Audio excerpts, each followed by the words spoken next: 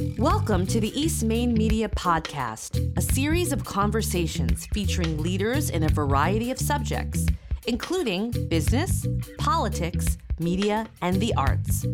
For more information, visit eastmainmedia.com/podcast. Now here's your host, Brian Brodeur. Well, everybody, I love having smart, talented, and well-connected people on our podcast here at East Maine, and today we are guilty of that.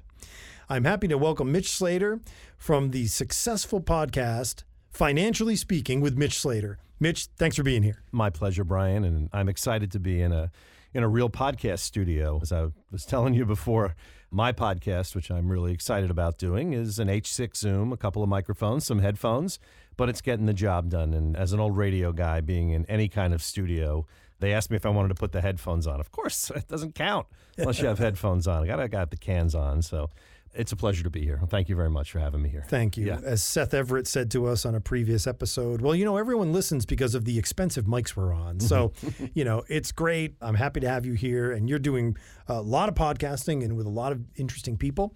Would you just give me a quick download of what you're doing with the podcast? Sure. Tell me what it's all about. I had a radio show in the 90s, a financial radio show named Financially Speaking, which was syndicated in about 5 different markets out of 1050 WEVD in New York City.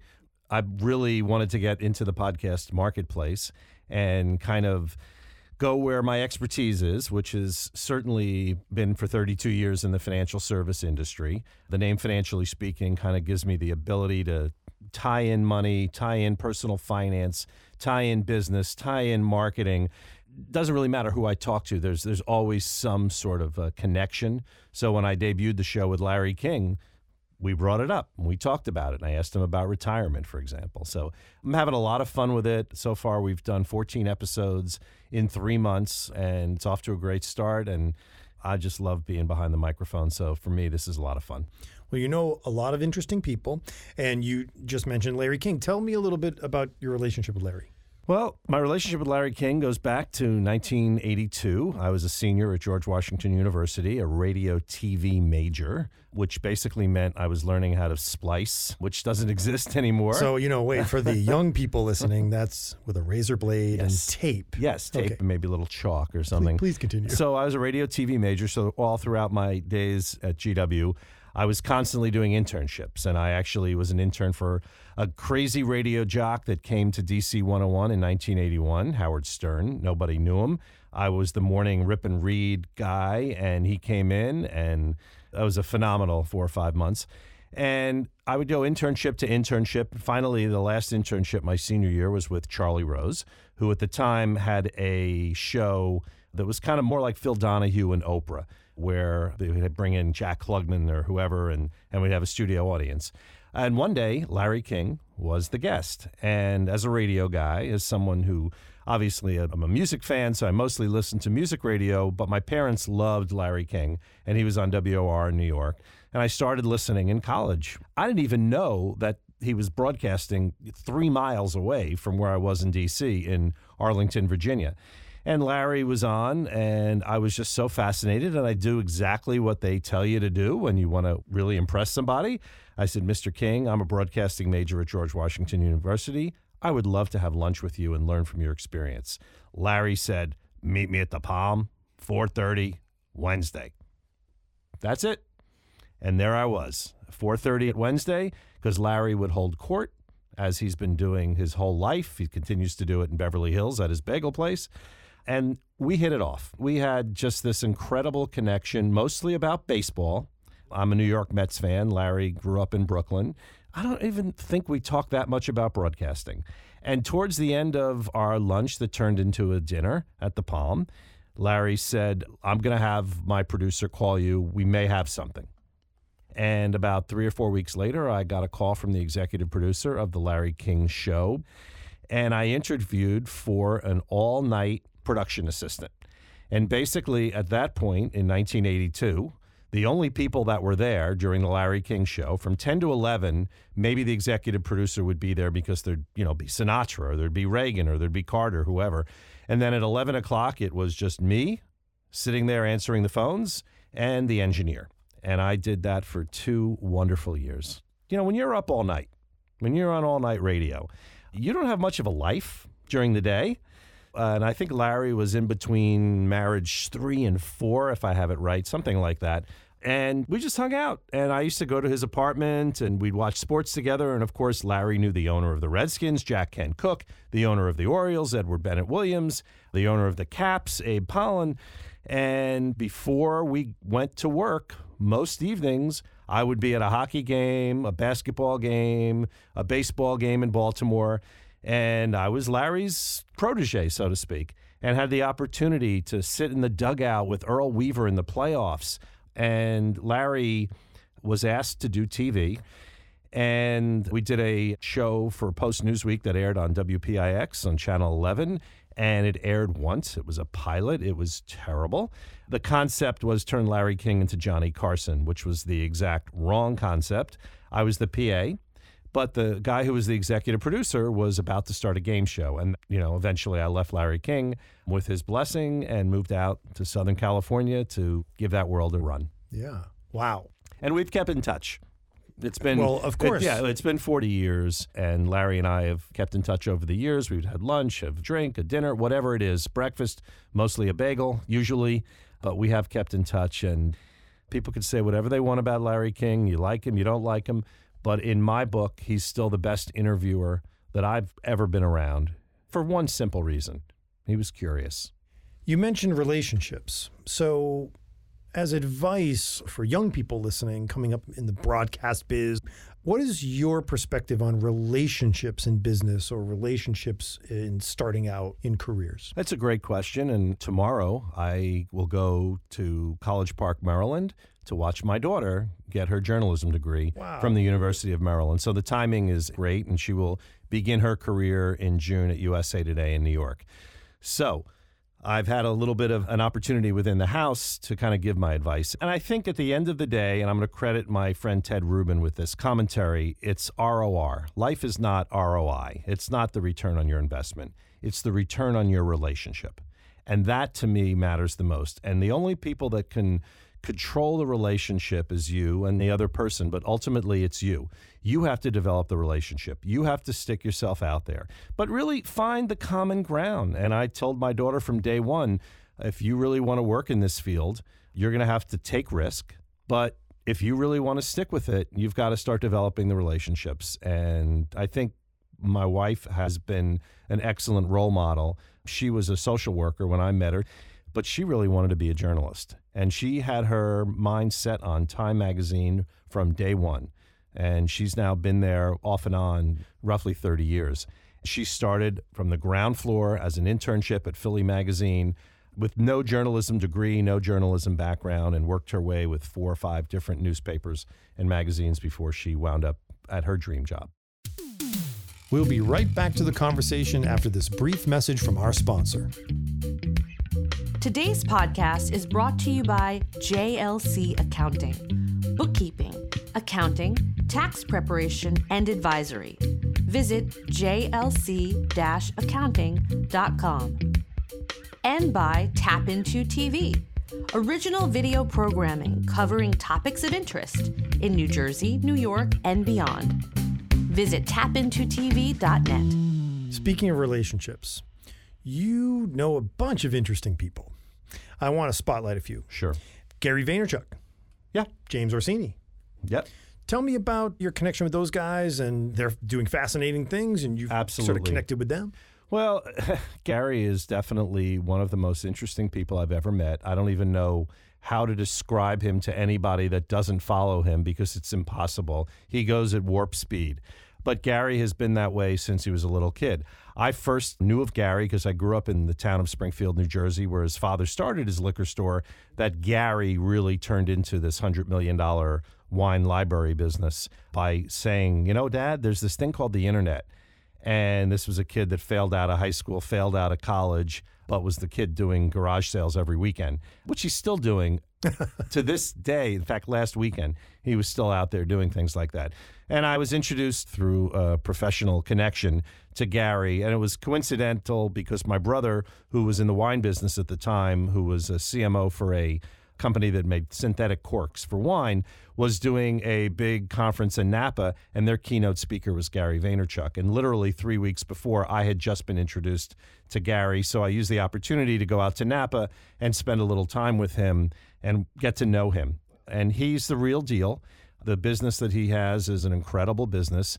I've watched VaynerMedia grow from a little embryonic egg of Gary and AJ, his brother, not even at an office in the wine library, I mean, basically in a basement somewhere, to 200 million, 800 employees, literally opened up an office in Singapore today. Oh, wow. One of the largest digital marketing agencies. But the one thing they needed was an adult in the room. And after about 4 or 5 years, when James Orsini came in, and they had that adult in the room, and then they brought in Claude Silver, who was a guest on a future show of mine, who is the chief heart officer of this company, which in the old world they called it HR, but she is really a mentor, and it's all about the 800 heartbeats, and that's a fascinating story. Upcoming guest, you said? Yes, it's an upcoming guest, check that probably out, yeah. next month. Her background from running Outward Bound programs to having a surf shop in San Francisco to moving to London and getting to the advertising business is also a great story.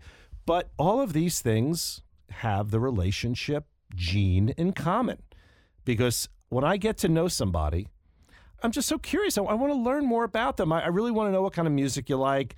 I want to know what kind of food you like. I want to know about your family. I want to know about what makes you tick. And, you know, meeting Gary has led me in so many wonderful, wonderful ways to meeting James and so many other people that I've met. And it's the same thing with the broadcasting world and Larry King and how that led me to things. And we'll probably get to it in the music world as well. Well, thank you for the segue. That's next. Continuing the list of interesting people that you know. Now, 2 for Tuesday. Yeah, Sorry. so hold on. I'm going to ask you about Steve Van Zandt. But before we get there, and of course, Bruce is a connection to this, before we get there, fine. I would like you to tell me and our listeners about your mom dancing at the show. On Wednesday, my mom, B. Slater, turns 92 years old. Cheers to that. I knew that I was a lucky kid growing up. My mom and I have always had a very special relationship. We were probably more like each other than my brother, who is more of the Zen in the family, and my sister, who was a teacher and, you know, just a wonderful person, but just different DNA. My mom is like her father was, who lived to 97, who emigrated from Russia when he was 10 years old and was, for a Jew, a bit of a ham. And my love of getting out there really came from both my mom, my grandfather, and my aunt. When my dad passed away around 10 years ago, you don't know what's going to happen. My dad died very suddenly. I was in California when it happened with my son.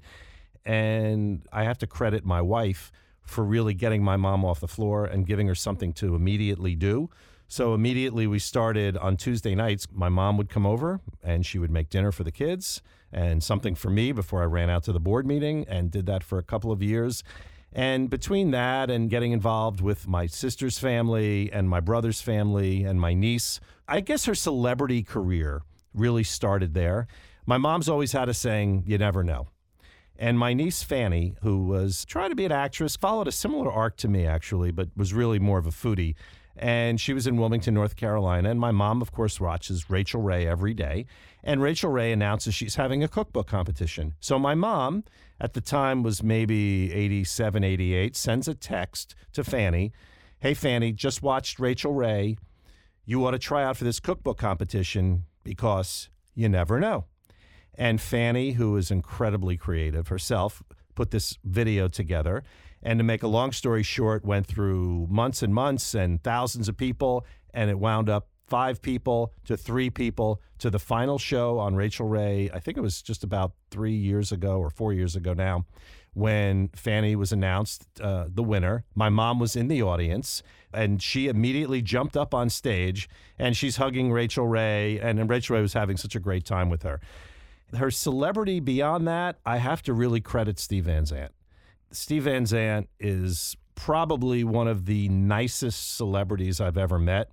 So before one of his concerts, when Bruce was kind of in between, about to go on Broadway, I started doing videos with my mom and interviewing her, just YouTube videos about what was it like during the war.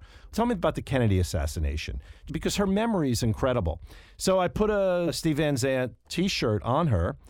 Steven saw the video, And backstage, this is about 2 years ago, he comes up to me and he goes, I got a really good idea. Give me your email. And I get an email, and it's a script. And he wants my mom to get on stage in front of 3,000 people and introduce the show. Oh, cool. I, of course, tell my brother and sister about this. Oh, she'll never do that. Well, obviously, I know my mom really well. I went over there. I put the script on a teleprompter app on my iPad. I said, read this. And she's reading it. And then about halfway through, I think she realized, and she just hit it out of the park. A tremendous rehearsal, a lot of fun. Steven's wife, who really was my connection into Steven through the nonprofit world, through one of your past guests, David Wish, on Little Kids Rock. Yeah, absolutely. That's how I met Maureen, and that's how I got involved in Steven's world. And it was just an incredible night. And Steven called her Queen Bee on her 90th birthday. He made this video that he put out there. And a few months after her big debut on the theater at St. George's in Staten Island, I get a Facebook message from a neighbor of my mother's who said, somebody reached out to me to find out who that woman was that was on stage with Steven Van Zandt, because their cousin is a casting director and its ad agency is looking for a Jewish yenta to be in an ad campaign. I mean, how bizarre is that? So I, of course, within seconds, see a phone number and call it. And I spoke to the casting agency, Paul Bernstein in New York. And he said, oh, my God, we saw that video with your mother because there was some TV. Rolling Stone wrote about it. And I called her up and I said, Mom, are you sitting? She goes, what am I going to do now? I said, well, you've got an audition. It was like a Woody Allen movie. I mean, literally, we're sitting in this room and there's like 40 or 50 old Jewish women sitting there. And one by one, they go in the room and they're supposed to tell a joke. And my mom goes in and I said, Mom, don't even worry about the joke. Just be you. And she told the joke, but she told it in a very different way. And we were in that room because they let me in there for maybe 25, 30 minutes. And by the end, people were taking selfies with her and hugging with her. She obviously got the gig. It was for JDate. They used this picture of her on a computer sitting in this interesting little pod. And basically the concept is that these Jewish yentas were working 24 hours a day to help you to get the right match for maybe their son or their grandson or their granddaughter. And, it was like her coding is filthy or something like that. She's the back end. Exactly. Yeah. And what we didn't know is this was a big billboard campaign. So all of a sudden in New York, these billboards are popping up everywhere. And I took her out to Brooklyn, Flatbush Avenue, right above Junior's Cheesecake, giant billboard, and there she is. And probably she would say that's one of the great memories to see something like that. Sure. And getting back to your original question, so that led Steven and Maureen just about 3 weeks ago to email me out of the blue and say, listen, I have a great idea. Stevie's got his album release show coming up in Asbury Park. I want your mom to be a go-go dancer. How's she doing? And I went over and I said, all right, Mom, here we go again. What do I got to do? Sitting down. I said, you're going to be dancing as a go-go dancer with Maureen Van Zandt, her sister, and some of their friends on one of Steven's new song, Soul Twisting, at the Paramount Theater in Asbury Park. Let's go. And we went. Now, what she didn't know that I knew was Bruce Springsteen was going to be there and come out at the end of the show.